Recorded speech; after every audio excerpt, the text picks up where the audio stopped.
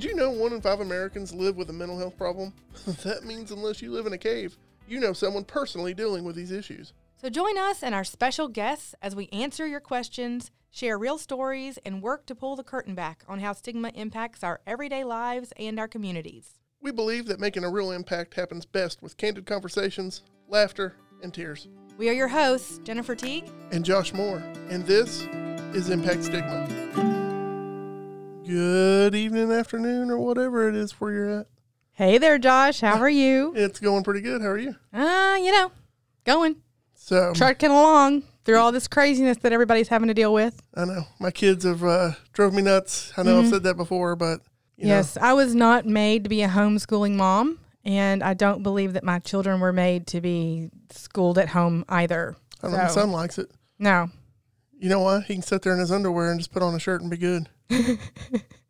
My daughter actually likes it okay, but it's been very frustrating. I don't really know what day it is or what's going on or much of anything, so, So recently, my kids are now both in high school, and they came to us and they were like, look, guys, we're old now.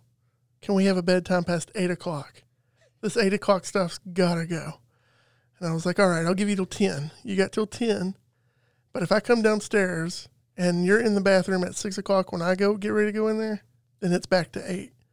Nice. I know it. So every day I've been down there, they've been completely ready but passed out in different areas of the house. So they get up, get completely ready, and then just fall back to sleep. Yeah, it's just... That's great. Yeah, for sure. But they're doing it. Well, I just want to say to everybody and all of our listeners out there that I have a great, big, huge, mad respect for those parents that have been homeschooling for quite some time, because I just don't even know how you do it. So y'all are rock stars. Yeah. For sure. All right. Our guest today, you guys, I'm just going to say this is the very first time that we have actually had someone from the outside of Frontier Health as a guest on Impact Stigma. So our guest actually works with Inside Alliance here in Johnson City, Tennessee, and I am going to make a big deal out of it because he is somebody that I personally owe a huge, huge, huge thank you to, because basically if it wasn't for him, I wouldn't be here. So I have the opportunity to work with such an amazing organization, all because he just decided to say I might be a good option. I am very honored to introduce our guest and welcome Jason Abernathy to Impact Stigma. Thank you, Jennifer. Thank y'all for having me today. So I think we'll change things up this time and do something a little fun. You want to throw a curveball? We'll throw some curveballs. Here we go. So people get the better understanding of who you are. We've developed a few hardball questions. All right. Extremely. They're very hard questions. All right. Bring it. So if you could compare yourself with any animal, which would it be and why? All right. So I'm going to have to say grizzly bear. I mean, y'all can see me. Look at all this hair. I got the beard. I got the ponytail. It's like a chia pet going on in this. As I get older, I like it. Eyebrows are crawling out. But no, my wife, she calls me her grizzly bear, calls me Grizz. Uh-huh. So, yeah, so I'm going to have to go with the grizzly bear. Do you do like I do and scratch your bear back on the walls? Oh, yeah. Yeah, you got to do that. Or We've you got got to to- have them little yeah. scratcher things, too, one of them little extender rods. Yes. That's like the best thing since sliced bread. Yes. Yeah. Absolutely. We've got 2 bears in the studio today, guys. Now, I can tell a lot by a person by this next question. Here we go. Now, what is your favorite food? Not favorite style of food, but what is your favorite thing to eat? Pizza. Okay. Yes. Yeah, pizza. Okay, what's on it? Man, I love meats. I mean, look at me. Yeah. Look at this over here. I mean, I like meats. Let's go ahead and get an ambulance on standby. We fixing to go to the hospital with it. Throw some vegetables on there just so I feel better about it. A little cheese. You gotta have some cheese. Yeah, like some green peppers, You gotta get that whole dairy group going, but onions, yeah. green peppers, mushrooms, and then Yeah. lots of meat. I'll just kill it. Just go ahead and kill it. There you go. I like it all. That's terrific. I am not picky. Listen, I'll eat anything. Yeah. Yes. I like pizza too, for That's sure. how I got up. It's as big as I am. I'll eat anything. Yeah, we've Except for gone over tomato. this. Now, you know what? I've never been a real fan of tomatoes myself, but they're starting to grow on me some. I'm getting a little bit better with that. My son hates tomatoes. Maybe it's a guy thing. I don't know. like tomatoes and I don't like lettuce. Yeah, I don't know. That's my food's food. I don't know. And I don't take food away from my food. He always tells me that's the food that my food eats. I'm not eating that food. Yep. Oh, I never thought about that. That's good. Mm-hmm. That's solid. You can steal it. Yeah. Steal it. Okay. Steal it. Yes. Hey, listen, everything on here today is stolen. Yeah. You know, the things that I've been given, somebody gave to me freely. That's right. So, nothing original here. All right. Well, we know that you have actually worked with Inside Alliance as part of the Lifeline Peer Project of Tennessee since August 2013. Is that right? Yes, ma'am. And that you also serve as the Region 1 Lifeline Peer Project Coordinator. I do. Awesome. And I know that you have been, one of my favorite things is a certified peer recovery specialist since March of 2014. Yes. A very important role in recovery for sure. So now that we know everything, and I mean everything about you, because, you know, it's we're going to all drop the mic. We're done. It's all been uncovered. Y'all made this easy. Before you were actually with Inside Alliance at all, I was going to say, can you kind of enlighten us on like what you did before that and a little bit more background about you and some details about your actual roles at Inside Alliance? Sure. So when I got out of high school in 1992, I went in the Marine Corps. And I served 4 years in the United States Marine Corps. Thank you for your service. Mm-hmm. Thank you. You're very welcome. Thank you all. So I came out of high school, went in the Marine Corps for 4 years. I was in the infantry. I didn't have any college. Lucky I made it through high school. I think they just wanted to get rid of me. They're like, let's just get this boy on out of here. We've had enough of him. So I had enough foresight, I guess, to know that if I went to college, I'd have a whole lot of fun, and that I would probably end up with my father killing me for wasting a bunch of money. So I did the next best thing, went into service. Spent 4 years in the Marine Corps. I was honorably discharged in 1996. And coming out of the service, I did like a lot of folks, men and women coming out of the service that didn't have a college degree. I went into law enforcement. That's right. I had a lot of friends do that too. Yeah. So, my father was in law enforcement, and so I kind of grew up around it. So I made that decision and spent 16.5 years in law enforcement. And then once I left the law enforcement world, left policing, I went into the position I am now, which is the Lifeline Coordinator for Region 1. First off, Inside Alliance, which is my home base, is the Washington County Prevention Coalition, Anti-Drug Coalition. They're called by different names. Initially, it was Washington County Anti-Drug, and they said, hey, somebody said, that sounds like a SWAT team, so let's just go ahead and change that up, and made sense because, when we're talking about stigma, which we're going to do here in a little bit, I'm gathering. Yeah, that's what we do here typically. Yeah. So, impact stigma, that makes sense. See, I picked up on that. But anyway. Thanks. Good job naming it. Right.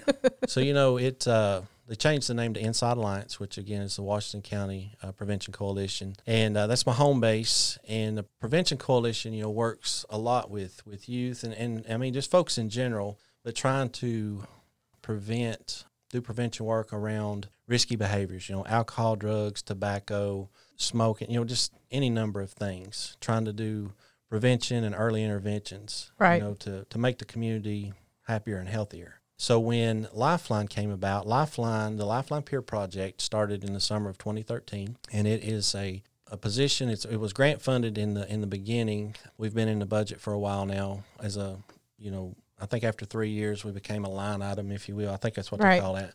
But it's through the Tennessee Department of Mental Health and Substance Abuse Services. So and you sometimes work with Frontier Health, right? Yes. You guys work as a resource for us, or we work for a resource for you. Well, I can't remember. You'll have to enlighten me. It kind of goes both ways. Okay, great.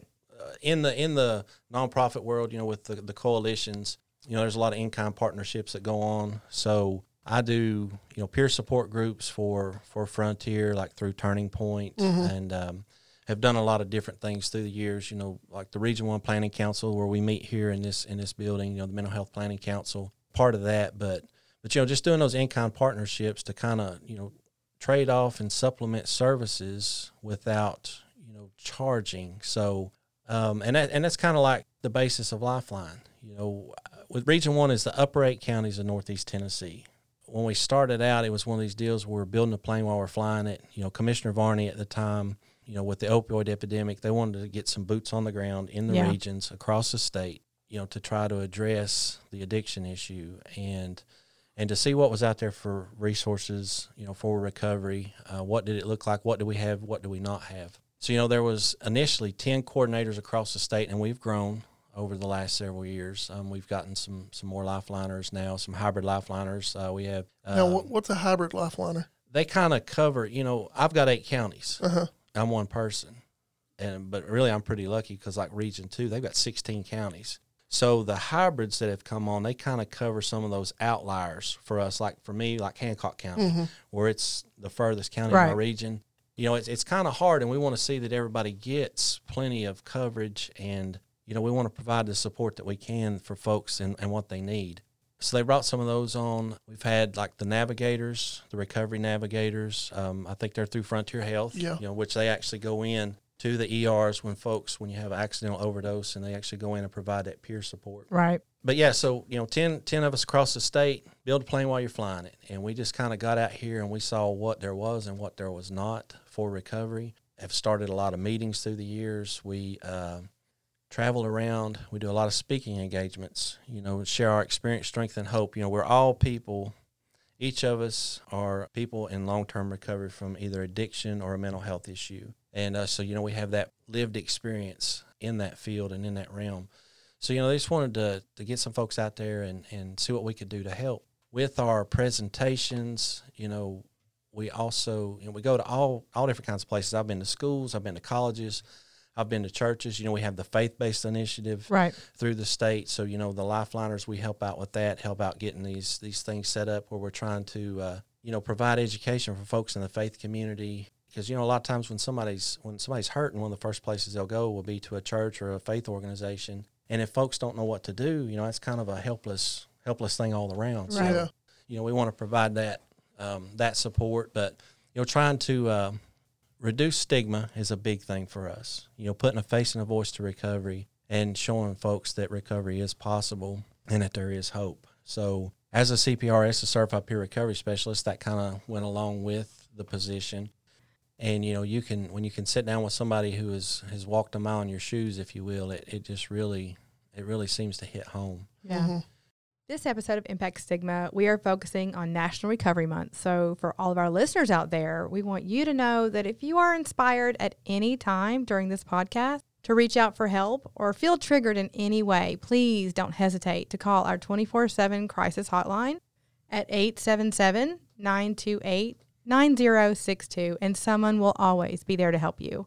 Also, if you have been a past listener, you know we are all about candid and sometimes humorous conversations about the stigma surrounding mental behavioral health issues. So please know that this podcast is not intended to be a substitute for professional advice, diagnosis, or treatment for mental and behavioral health issues. If you do need assistance, please visit the Frontier Health website at frontierhealth.org for more information. Hello, everyone. Like what you're hearing so far? Well, make sure you never miss a show by clicking the subscribe button right now. This podcast is made possible by listeners just like you, and we greatly appreciate your support. So let's get back to the show. All right. Now, Jason, we have been talking recently, and you shared with me your personal experience with recovery. I know this is a topic that really needs to be heard, so will you share with our listeners what you shared with me, please? Sure. Anytime I share my story, you know, there's a lot of war stories, and there's just a whole lot of junk, and it's just, there's really no point in going into all that. You know, it was what it was. And while some of that may be funny and some of it may be really sad, you know, what I was like and what happened and what I'm like now is kind of what I like to stick to. So, you know, for me, starting out at a young age, I never felt like I belonged. I never felt like I was a part of the group. I always felt apart from. And through this journey of recovery and looking back, you know, and doing some self-reflection and some inventorying, you know, I figured out, or it was apparent to me that there were some issues as a child where I had some depression. I didn't know it. Right. You know? So that coupled with, you know, I was freckle-faced and had buck teeth, and, you know, we were talking earlier about getting picked on, and there was some of that. You know? So I just never felt like I was a part of. And I remember the first time that I got drunk, and I thought, man, everything is going to be right in my world, because now I had a solution. You know, and at 13, you know. That's when you first started? Yes. It was amazing. I was like, yes, now I am no longer a square peg going into a round hole. It's either round and round or square and square. Mom always said she felt 10 feet tall and bulletproof. Yeah, there's that. Yeah. There was plenty of that later on. Yeah. And that goes along with them war stories. And like I said, we won't get into all that mess. No. We'll have y'all on here all day. But, you know, the not belonging, and again, for the first time, I really, really felt like I fit. And I felt like everything was going to be all right, you know. And starting, young like that. And I'll just go ahead and say this. You know, I never was like an everyday, all the time drinker, more of a binge drinker. And that's actually what kept me, one of the things that kept me going for so long, because I thought, you know, there's no way I can have a problem or be addicted to this because I don't do it all the time, right? But it definitely made an impact. So I said back at the beginning of this thing, they were ready to get rid of me in high school. I actually did okay. I mean, I wasn't that great in my studies, but I wasn't a whole lot of trouble. So yeah, I tried to stay under the radar, try not to draw too much attention to myself. But you know, I kind of floated around, and from time to time I would check out a reality, and things were good. It made things good. You know, when I went into service, when I went in the Marine Corps after high school, you know, when they issued me my gear, it's like boots, check, rifle, check, bag, you know, backpack, check, house pack, check, whatever. Feelings wasn't on that list. So I didn't like to talk about feelings. Yeah. And alcohol helped me to stay away from that. You know, it just kind of made me feel better, and then I didn't feel all them feelings. So going into service, I mean, a lot of times. Would you say that your drinking was more of a numbing from issues that were underlying that you hadn't addressed, or was there a trauma that you experienced, or was there something that you felt like started your drinking, or was it just something that just kind of happened? I think it was more just like the underlying stuff, you know, the not feeling a part of and apart from, and just feeling different, and then you know, the depression and stuff. So, but yeah, going in the military, a lot of drinking, because there ain't a whole lot else to do, right? You know, so when I went in the service, I went in with my best friend. We went in on a buddy program, and long story short, about 8 months after we'd gone in, he got killed in a training accident. You know, and I'm away from home. We got split up after boot camp. We went to School of Infantry together, and then he went to Camp Lejeune, and I went to Norfolk, Virginia. I was with a security force unit up there. I was ultimately infantry. I came back to the infantry later at Lejeune, but my buddy, he went on to Lejeune, and you know, here I am at my first duty station. You know, I'm away from home. I'm homesick, and I'm not about to tell anybody that. Yeah. You know, because you got to be a man, right? You can't handle feelings. Like I said, feelings wasn't on that supply list. I got a call one night in the barracks, you know, from my dad on a pay phone. And for those of y'all out there listening and don't know what that is, look it up. You know, you put coins in it and had cords attached and everything. But you know, I got that call, and my dad telling me that my friend had been shot, and it changed me. Couldn't talk to anybody. Didn't want to talk to anybody. You know, really let them know how I was feeling. So I had a solution. You know, and it was in alcohol. And then, you know, I go through 4 years of the Marine Corps, and I said earlier, you know, I was honorably discharged. It wasn't from lack of trying not to be, because, you know, I got in some scrapes and got in some mess, and, you know, did some of the things we typically do, drinking and fighting and raising Cain and all that. But for the most part, you know, I made it through unscathed and did well. You know, that was one thing throughout my life. I've typically, when I got focused on something, I would do well with it. But I come out of the service, and like I said a little while ago, I went into law enforcement, and it was another perfect place for an alcoholic like me, because we didn't talk about feelings. Mm-hmm. You know, there are things that I wish I could unsee and undo, because there was a lot of stuff through the years, you know, and it's just, I tell people often, I got this head full of bubble gum, you know, it's just all this stuff. And while my military time was pretty peaceful, I enlisted, you know, when the first Gulf War was going. I enlisted between my junior and senior year, but, you know, it was over. So my military time was peaceful, but, you know, a lot of my trauma came just in the law world, you know, seeing a lot of death, and just, you know, folks beat up, and domestic violence, and just a lot of sad things. Everything just taking its toll. Right. You know, but again, hey, boots check, bulletproof vest check, cruiser check, rifle check, you know, shotgun, pistol, all this other check. Feelings wasn't on that list, so I'm like, cool. You know, here I am, and I bought into what I call the big lie. You know, suck it up, go on. That's part of it. Mm-hmm. Which I know that today they call it stoicism. I didn't know that word for a long time. You know, I was hung up in that. I didn't want anybody to think that I was weak, so. You know, I didn't drink when I worked. I did my deal, you know, did the job, and when I'd come home, I mean, it's what we did. That's how you air it out. Mm-hmm. You know, it's how you decompress. Did it become like a dependent? Yeah. like I said, there was some very traumatic things that I went through in the law world to where I started leaning more and more on the drink. And did you all have any? I'm assuming there probably wasn't anything at the time for you all as far as resources goes. I think they had an EAP, but who's going to go to EAP? Employee Assistance Program. Who's going to do that? People will know something. I don't want people to think anything's wrong with me. Right. And then they're not like that anymore, but they were back in the day. Right. You don't want to really talk to your buddies. I mean, there was a couple people I could kind of open up to, but I never really let anybody in. I built walls through the years, and at some point they get so high that nobody can get in, nobody can get out. Not even you, right? Not even me. That's right. But I hit a point after I'd been in law enforcement about a little over 3 years. I was involved in a fatal shooting, and it just really it turned things for me. I didn't do any kind of a debrief or anything. I gave the typical, I'm fine. How you doing? I'm good. It's all good. I'm fine.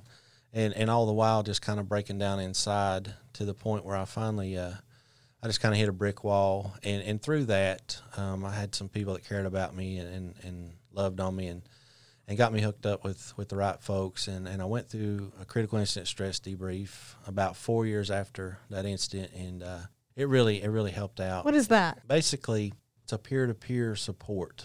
Guys and gals, fellow law enforcement officers that have been through traumatic events like shootings or, SIDS deaths, just any number of traumatic events. Things that we grow used to. Folks out here in the world that don't do that would be horrified by. We turn the switch off. Right. Mm-hmm. And that stuff, it just kind of builds up. So, just sitting around, it's kind of like a recovery group, like a 12-step group almost. You sit around with people that have been there and done that. We validate each other, that it's okay to feel.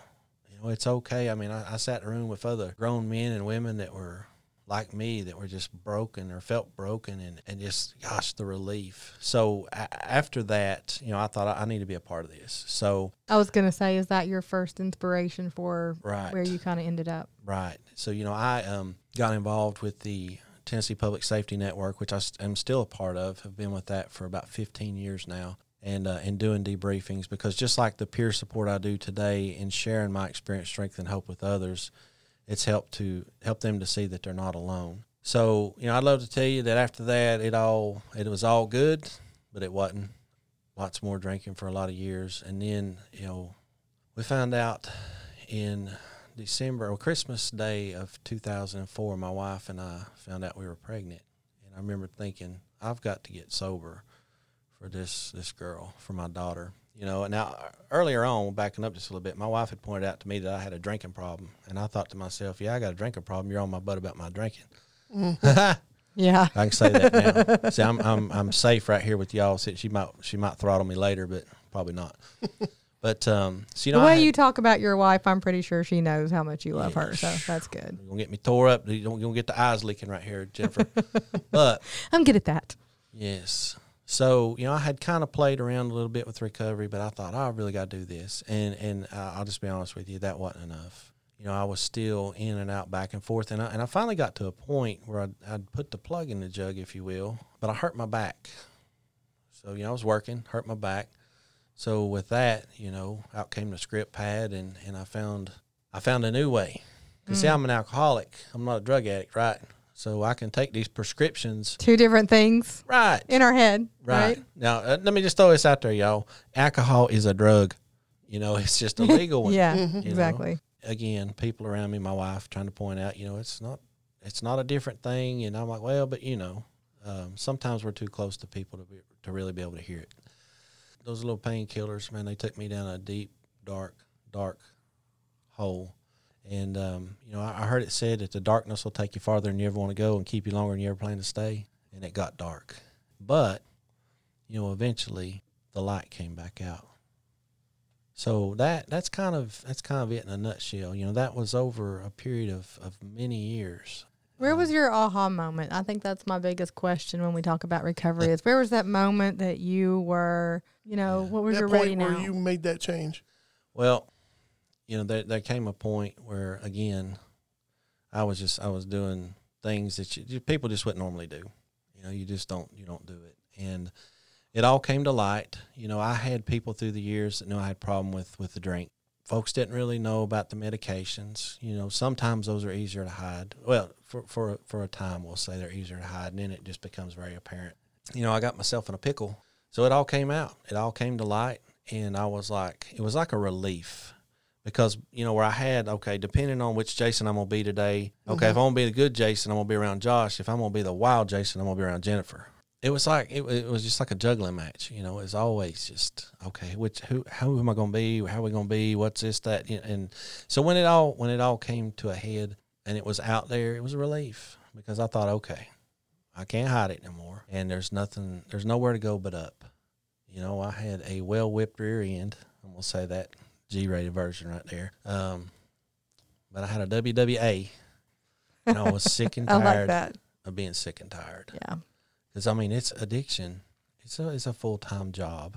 You know, just the chaos inside my brain and trying to keep everything just straight. So it was just like,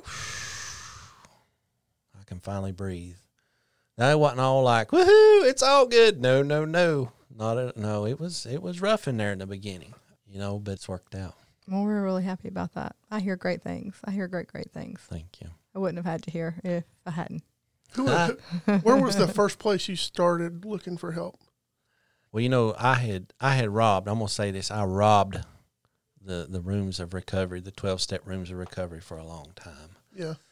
But when it finally all came crashing down, there was a fella that I knew who was a counselor, and I told him, I said, I need help. I don't want to die. Mm-hmm. Yeah. Thank you so much, Jason, for sharing your recovery journey with us. I just wanted to know, as a person in long-term recovery, what was the hardest part of your recovery journey, and what would you like our listeners to know about how to support someone starting their recovery journey? Well, probably one of the hardest things was just the fear of change. I'm a fear-driven creature, right?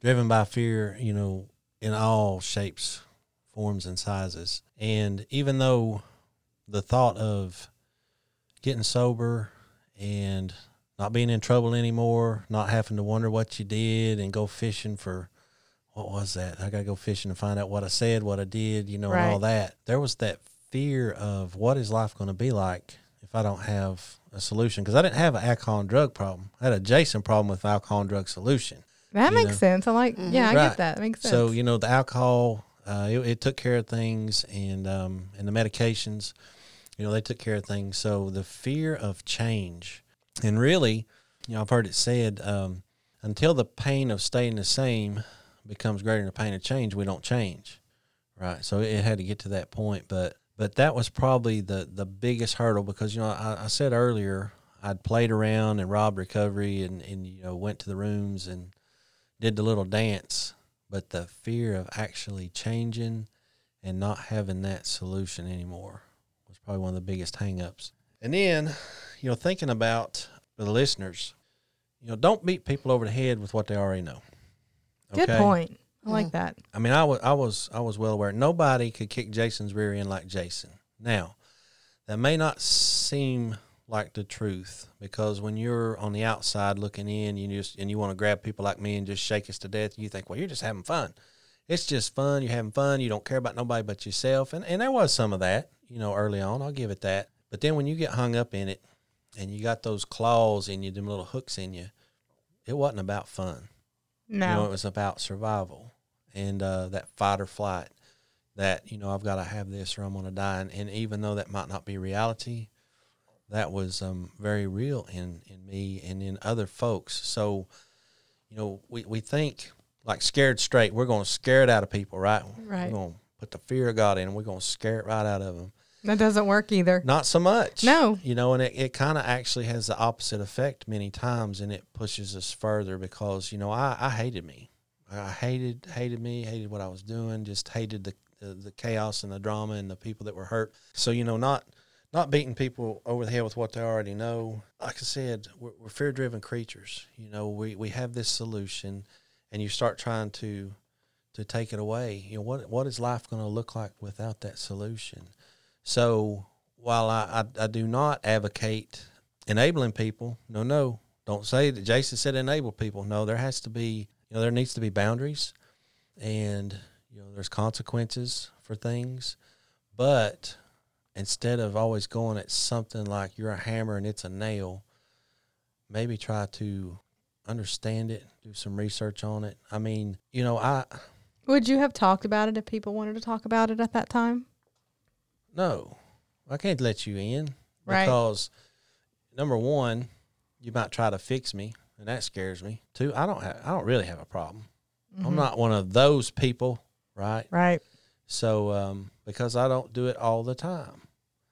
So, just, loving on people and meeting them where they are, getting support, the family members getting the support for themselves. I would say that was probably, I'm glad you mentioned that was Yes. probably for us the biggest help was when how- Mom was ready to go. Yeah. She actually went to a place that insisted that the family also get, Right. have some help and have some backup. So that was important. And, I love working with families today probably as much as those that struggle with the addiction or experience addiction themselves, because, when they talk about being a family disease, often we're like, well, I don't drink. I don't do the drugs. You're the ones drinking and doing drugs. And it's like, hold on. You are in the eye of the storm with me. You're the one that's having to go behind and clean up all the mess, or not clean up all the mess, but deal with the fallout. Absolutely. So, that family support, because what happens oftentimes, our families love us to death or help us to death because they enable us. So getting that, that education, getting that support for yourself, which is hard in and of itself. Just like me, you asked me if somebody would have asked me if I needed help. I can imagine for a family member, it's the same, because there's just all these questions. Where did I go wrong? What did I do wrong? There's a difference between, what I went through, which was I got to fix my mom. I'm Right. like 17, like I think I'm going to know how to fix anything, Right. When she finally did go where she needed to go and get to the place where she needed to get to, it was her choice and her decision and her inspiration and her rock bottom. It wasn't anybody else's. Yeah, and that's, that's another thing I tell families all the time. I'll get these calls that they say, my son or my daughter needs help. The first thing I ask is, do they want help? Why are you calling instead of them?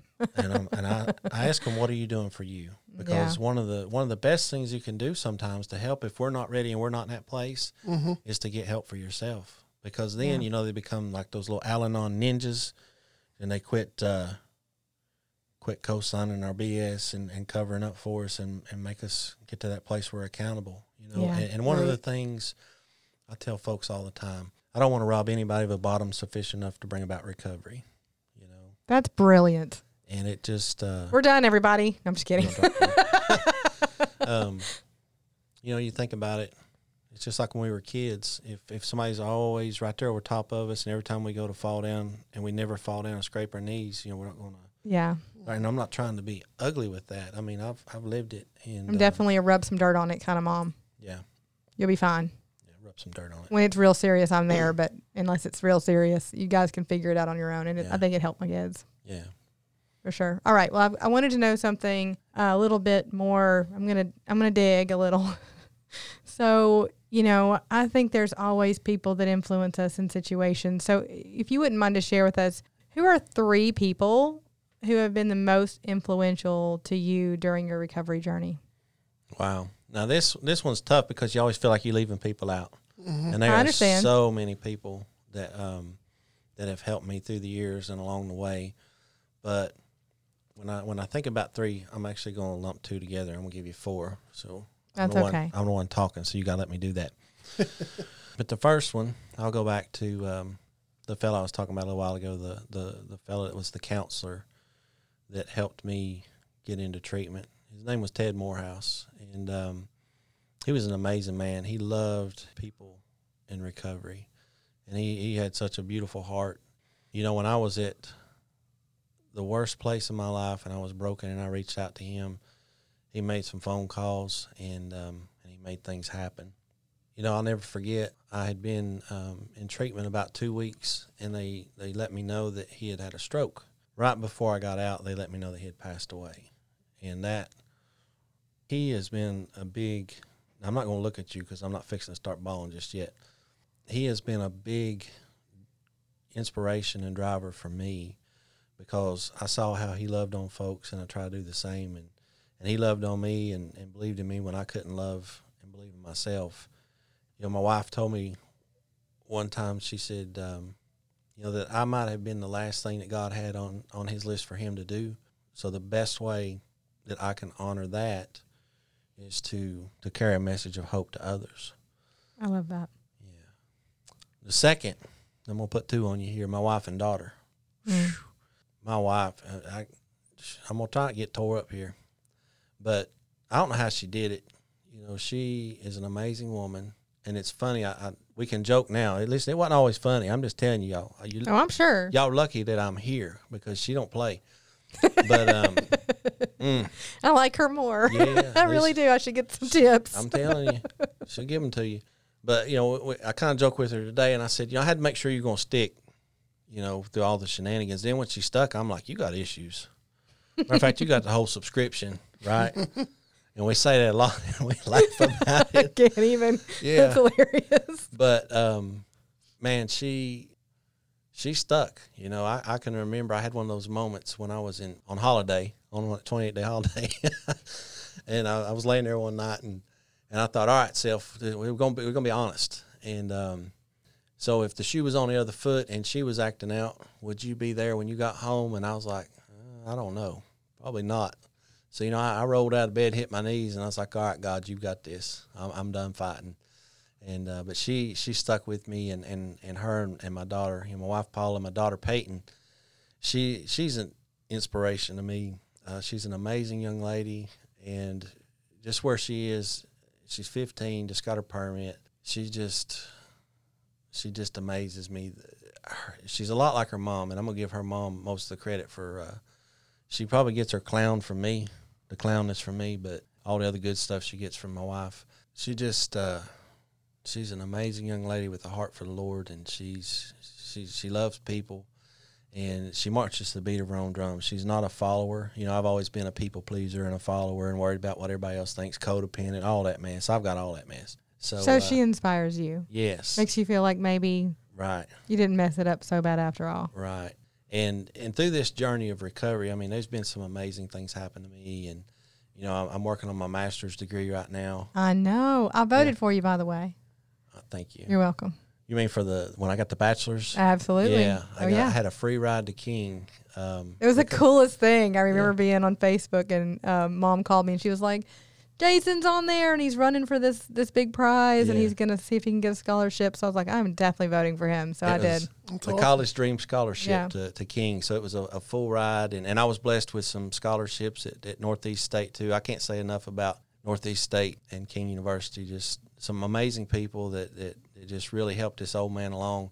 Because, you know, when I started college, I was 41 years old, scared to death. You know, I'm a fear-driven creature, and they really helped me out. But, you know, all the while Paula and Peyton have been my biggest cheerleaders and support, because, you know, this journey, it's not always easy. No. You know, it's not always unicorns or rainbows shooting out their rear end. You know, it's tough some days. It can be harder on them sometimes than you. Right. Absolutely. Yeah. We talked about that in one of the podcasts. I'm sure I'd love to talk to your wife, just because it's hard being that person, because you love somebody so deep, and my mom was mine, you know, and I loved her so much and love her so much. And just to be on the other, it's so confusing. It's a confusing place to be. You just don't really know what to do.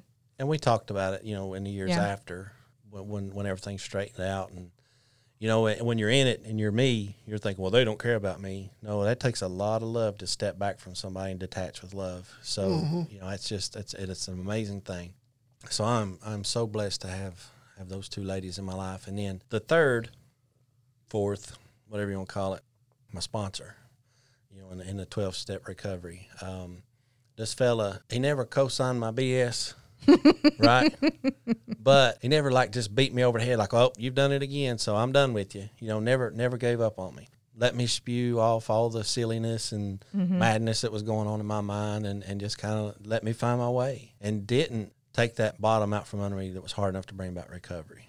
You know, so those folks right there. And then there are so many others. I mean, it would take me days just to list all the folks that have been a key part of it. I've got an amazing support network and some amazing We can just say, brothers you know and what? sisters. All you out there, all you listeners that know, Right. you know who you are.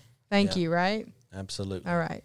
So is there one common myth about recovery you want to debunk?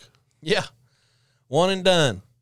When do we graduate from this thing, right? Yeah. You know, I think that's, and for us who experience the addiction and the family members too, it's like, so when you going to graduate, right? Like it's when, over when you Yeah. graduate. When's this thing going to be over? You know, really, recovery is a lifetime process. Oh, yeah, absolutely. And that doesn't mean that, you know, you don't have faith. It doesn't mean that you don't trust God. It doesn't mean that, you know, you're weak. It's just, it's one of those things, you know, we are put here to help each other out. You know, we're not meant to do it alone. Right. So I've run into that a lot of times. And even thinking back to the beginning, I'm thinking, you know, how long is this going to last? Yeah. You know, so probably would be the number one thing is that it's a Ongoing. yeah, it's a journey. It's every day. Yeah. Yeah. I had the same thing I had that myth, I guess. I mentioned it when Polly was here. And I remember my mom went to an inpatient 30-day program. And when she got home, we actually weren't on speaking terms at the time Right. when she got back. So, I love your mama, by the way. Oh, I know, right? But when she got back, I thought, well, I guess she's fine now, you know, but Right. I was still not, because we have a hard time watching that person say, I'm done and I'm okay, Right. build that trust back and do whatever. So I watched her fight the hardest fight she's ever fought in her entire life for the next year to get me to call her on the phone and give her a chance. Yeah. So she did so much work for herself and just prayed that I would come around, and I did, and that's the best thing. That's why I say she's my shero. So Yeah. it's really tough. So I have so much respect for those individuals that are in the recovery journey and are walking that recovery journey, because there's no braver souls, in my opinion. Yeah. So I'm going to ask you another question, talking about stigma a little bit more. Sure. And so how would you define stigma in regards to mental and behavioral health? I think, you know, there's a lot of preconceived notions we have about stigma and mental health. You know, we see things on TV, you've watched movies, you see a lot of comedians, there's things on the news, things on social media, and it seems like it's gotten better or getting better over the last little bit. You know, I tell folks if there's been anything good that's come from the opioid epidemic, it's that there's been enough folks that never touched a substance. They never drank. They never used drugs. And they have an open heart surgery. And they get put on a medication for a length of time. And at the end of it, you know, all folks are probably going to experience some type of withdrawal. Mm-hmm. But some folks, there's a switch that gets flipped. And when that switch gets flipped, they're like, what's this? You know, I've got to have more of this. Yeah. And It definitely doesn't discriminate. no, it doesn't discriminate. And so I think with that, we've had folks that have been affected, and families, more people are starting to view it as a disease than it is. Agreed. And when I call it a disease, when I talk about addiction as a disease, I'm not trying to make excuses for my behaviors. I'm responsible for my behaviors. But it kind of helps explain why folks would go back time and time and time again, you know, doing the same thing, expecting different results. Right. Well, how about you? I would love to know, can you share with us maybe a time you personally experienced stigma and how that affected you and your recovery? Probably when I think about where I am now, and since I went into this role as a peer recovery specialist in Lifeline, I mean, part of what we do is share our experience, strength, and hope. We tell our story. So, you know, I've gotten to the place where I'm like, you know, I don't run up and down the road and say, woohoo, I'm the recovery man, but I don't care. You know, I don't care what people think. You know, looking back, before folks really knew what was going on with me, you know, it seemed like there were some times where, you know, comments might have been made about those people or people, you know, drunks and addicts and everything else that kind of made me, instead of want to open up, it made me close up more. Yeah. Because, you know, again, having been in the law enforcement realm and in the military, you know, you just don't talk about certain things. You're supposed to overcome them and just suck it up and go on. You're not supposed to have those problems. So for you, or for those you've worked with that are experiencing mental illness, how would you describe to our listeners what stigma looks like? Well, people treating you different. Yeah. All right. It's almost like sometimes folks kind of look at you like, yeah, don't get too close. That might rub off on me. Yeah. Right. or treating you like you're fragile or that you're broken goods. You know, I am who I am. Mm-hmm. I've done what I've done. You know, I don't need you like having kid gloves on me. You know, because sometimes it's condescending. It can be condescending. Right. And sometimes, you know, there's a lack of trust. If folks know that stigma around that lack of trust, or, you know, sometimes there's a fear that they're going to overload. It's like, well, we can't say this, or we can't do this, or we can't talk about that. Because they think you're going to break down. Or they think you're going to break down, you know. And I get that. Again, fear is the common element that we're talking about here. You know, fear, is he going to go back off the rails and be back out here again using or drinking and things like that. Right. So that's when we're talking about stigma, that's a big place where I see is just, and you know, it goes along with, we need to think about what we're doing out here. You know, when you drive by, a lot of 12-step meetings are held at churches. You know, and when you drive by a church on a Tuesday night or a Thursday night when they're not having a service, and well, guess whose car I saw over at the church house on a Tuesday night or a Thursday night? You know? So just stigma in that. So, Jason, do you think that stigma associated with mental and behavioral health conditions is worse for men, women, or both? And, like, why? Well, I think, you know, both have struggles. And I don't know that one is any more so than others, you know. But speaking from a man's perspective, because I'm not a female, you know. Yeah, I was going to say. So, you know, but speaking from a man's perspective. Not with that beard anyway. Right. I know that, you know, the things that I've experienced, again, like I said earlier, you know, talking about the big lie and the stoicism and, you know, suck it up, go on as part of it. You know, if you feel anything, you know, you're not a man, you're a sissy. So, you know, I can't really say because I'm, you know, I can only speak from my perspective. Gotcha. So as a man, I know it can be tough for us sometimes to admit we need help, especially concerning addiction and mental health issues. Do you have advice for men out there listening who are maybe too embarrassed to get help? Sure. Through the years and through the struggles, the thing that I have learned is the strength is in the surrender. Yeah. All right. When I surrendered to it and realized, you know, that I was a sick man that needed to get well, I wasn't a bad man trying to be good. The strength was in the surrender, you know, and telling the fellas out there, you're not alone. Again, going back to stoicism and, you know, suck it up, go on as part of it. I mean, that's the way a lot of us were raised up. Yeah, that's how I was. Yeah. And you're not alone. You know, there's other fellas out there that are going through things. And I'll tell you probably one of the coolest, best things I've heard throughout this recovery journey. And when you can get your head around this little nugget right here, it's golden. It's none of my business what other people think of me because I can't change people, places, and things. Right. So I don't need to let them, they don't need to be renting space for free in my head. If they're going to be up there, they're going to pay rent today. Yeah. You know, now earlier, before everything is like it is now, I worried about it and I didn't want to reach out, but the strength is in the surrender. What do you want men out there struggling with these mental health conditions to know about getting that help? Man, I just want them to know that recovery is possible. You know, whether you're struggling with substance, struggling with mental health issues, recovery is possible, and there is a better way of life. You know, it's not all peaches and cream. Right. But it's a whole lot better than what I had before. Now, we talk about the negative consequences of stigmatizing people with mental illness. So what would you recommend our community of listeners to do today to make an immediate impact on the stigma? Investigate the facts for yourself. Turn off the news, get off social media, and do some digging. You know, literacy is key. Learning, educating yourself about, you know, we all have biases. Right. We hear things and we're like, oh, that's the gospel because it was online or it was on the news or what have you. Do some research for yourself. You know, don't trust anybody. You know, find out for yourself. For multiple sources, too. Multiple sources, and make sure they're credible sources because, you know, confirmation bias. We can go out here and find whatever we want to fit our agenda. I can go out here and find whatever I want to make it say what I want it to say. It's kind of like statistics. Right. You can manipulate them numbers to say whatever you want them to say, but go out there, research, find journals, you know, things that are credible. Talk to people that's experienced it. Talk to people that have lived experience. Man, that right there, it's worth its weight in gold. One last question. All right. I'm a Capricorn. Boom. Now we can drop the mic. Now we're done. All right. You're too much. If you could step into our shoes on this podcast, what would you have asked yourself that we didn't? How long you been growing that beard? That was my next question.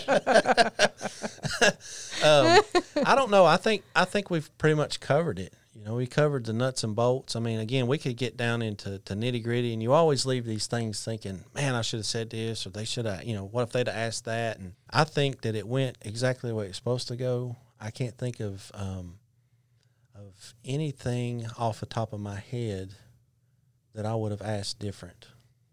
And I appreciate, I appreciate the opportunity to be here and to be of service, because y'all have kept me out of me for the last little bit, and hopefully we've had a good time. I've We had a great time. Yeah. Yeah. And we said that at the second. We're having such a good time. We're in sync. We're in That's sync. good. Well, thank you very much for your time, and Jason, and we're delighted you came to visit with us and had this great, important conversation. Absolutely. It was really great. And I just think that I feel enlightened for sure. Well, So for our listeners, though, I will say you all are here too with us. Even, right now I think about that. And I just want to say thank you for all of our listeners out there that are listening to our podcast and keeping up with us. We want to hear from you guys. So if you guys have some questions or some topics or anything, we would absolutely love for you to leave some information in the comments or ask a question. So make sure to subscribe and ask, send us some stuff and some new topics. And absolutely, one more time, because I can't help it, thank you so much for being here, Jason. Oh, thank y'all. It's been a blessing. And how long did it take you to grow your beard that way? How long do I have? Is it like a Tootsie Roll Pop? The world will never know. I hadn't shaved in it's probably been 7.5 years. I got a while. But there was a few times that I went to decide I was going to trim it on my own, and I gapped it. And I did that 4 months ago and had to shave the whole thing off. Right. So this is where I'm at now. Yeah, don't mess with it. Just leave it alone. But I think it's as long as it's going to get, and it's all about the product. You got to have a product and everything. So get that beard it's a process. I'm tickled to hear a man say you got to have product for your it's all beard. about, listen, you ask my wife, I'm all about. She'll tell you I got more product than her and Peyton put together. I have quite a few beard oils. Yeah, it's important. I didn't know that. I have was a beard wow, comb. Beard oil is important. And maybe then that's I our next learned. podcast. Is Beard oil. What beard oil do 101. you use? Absolutely. All right, you guys. We just want to say thanks again for listening to Impact Stigma, and we hope you will join us next time. Stigma can make mental health problems worse and even stop a person from getting the help they need. Untreated mental illness places an enormous economic and emotional burden on our communities. The economic burden alone is in the billions, and that directly affects all of us. We all play a crucial role in creating a mentally healthy community, one that is inclusive, rejects discrimination, and supports recovery. For us at Impact Stigma, this is way more than just a podcast. It is about igniting our communities, sharing our stories, and working together with listeners like you. We invite you to find out more about Impact Stigma on our website at impactstigma.com. One way you can make an impact right now is by sharing our podcast with your friends and family, because you never know when something we talk about might be the reason someone you love asks for help. Mental illness is not a personal failure. We can't do this without you. So if you feel inspired to get involved, first, subscribe to this podcast. Then go visit our website at impactstigma.com. Watch the video and read about how you can become an impact maker. Thank you for listening to Impact Stigma. We're so glad you chose us. We want to thank our guests again for sharing your impactful story and doing your part to impact stigma. Join us next time as we enjoy some laughs and hear impactful stories. Until then, this work needs you. So go be an impact maker. Thank you and be blessed.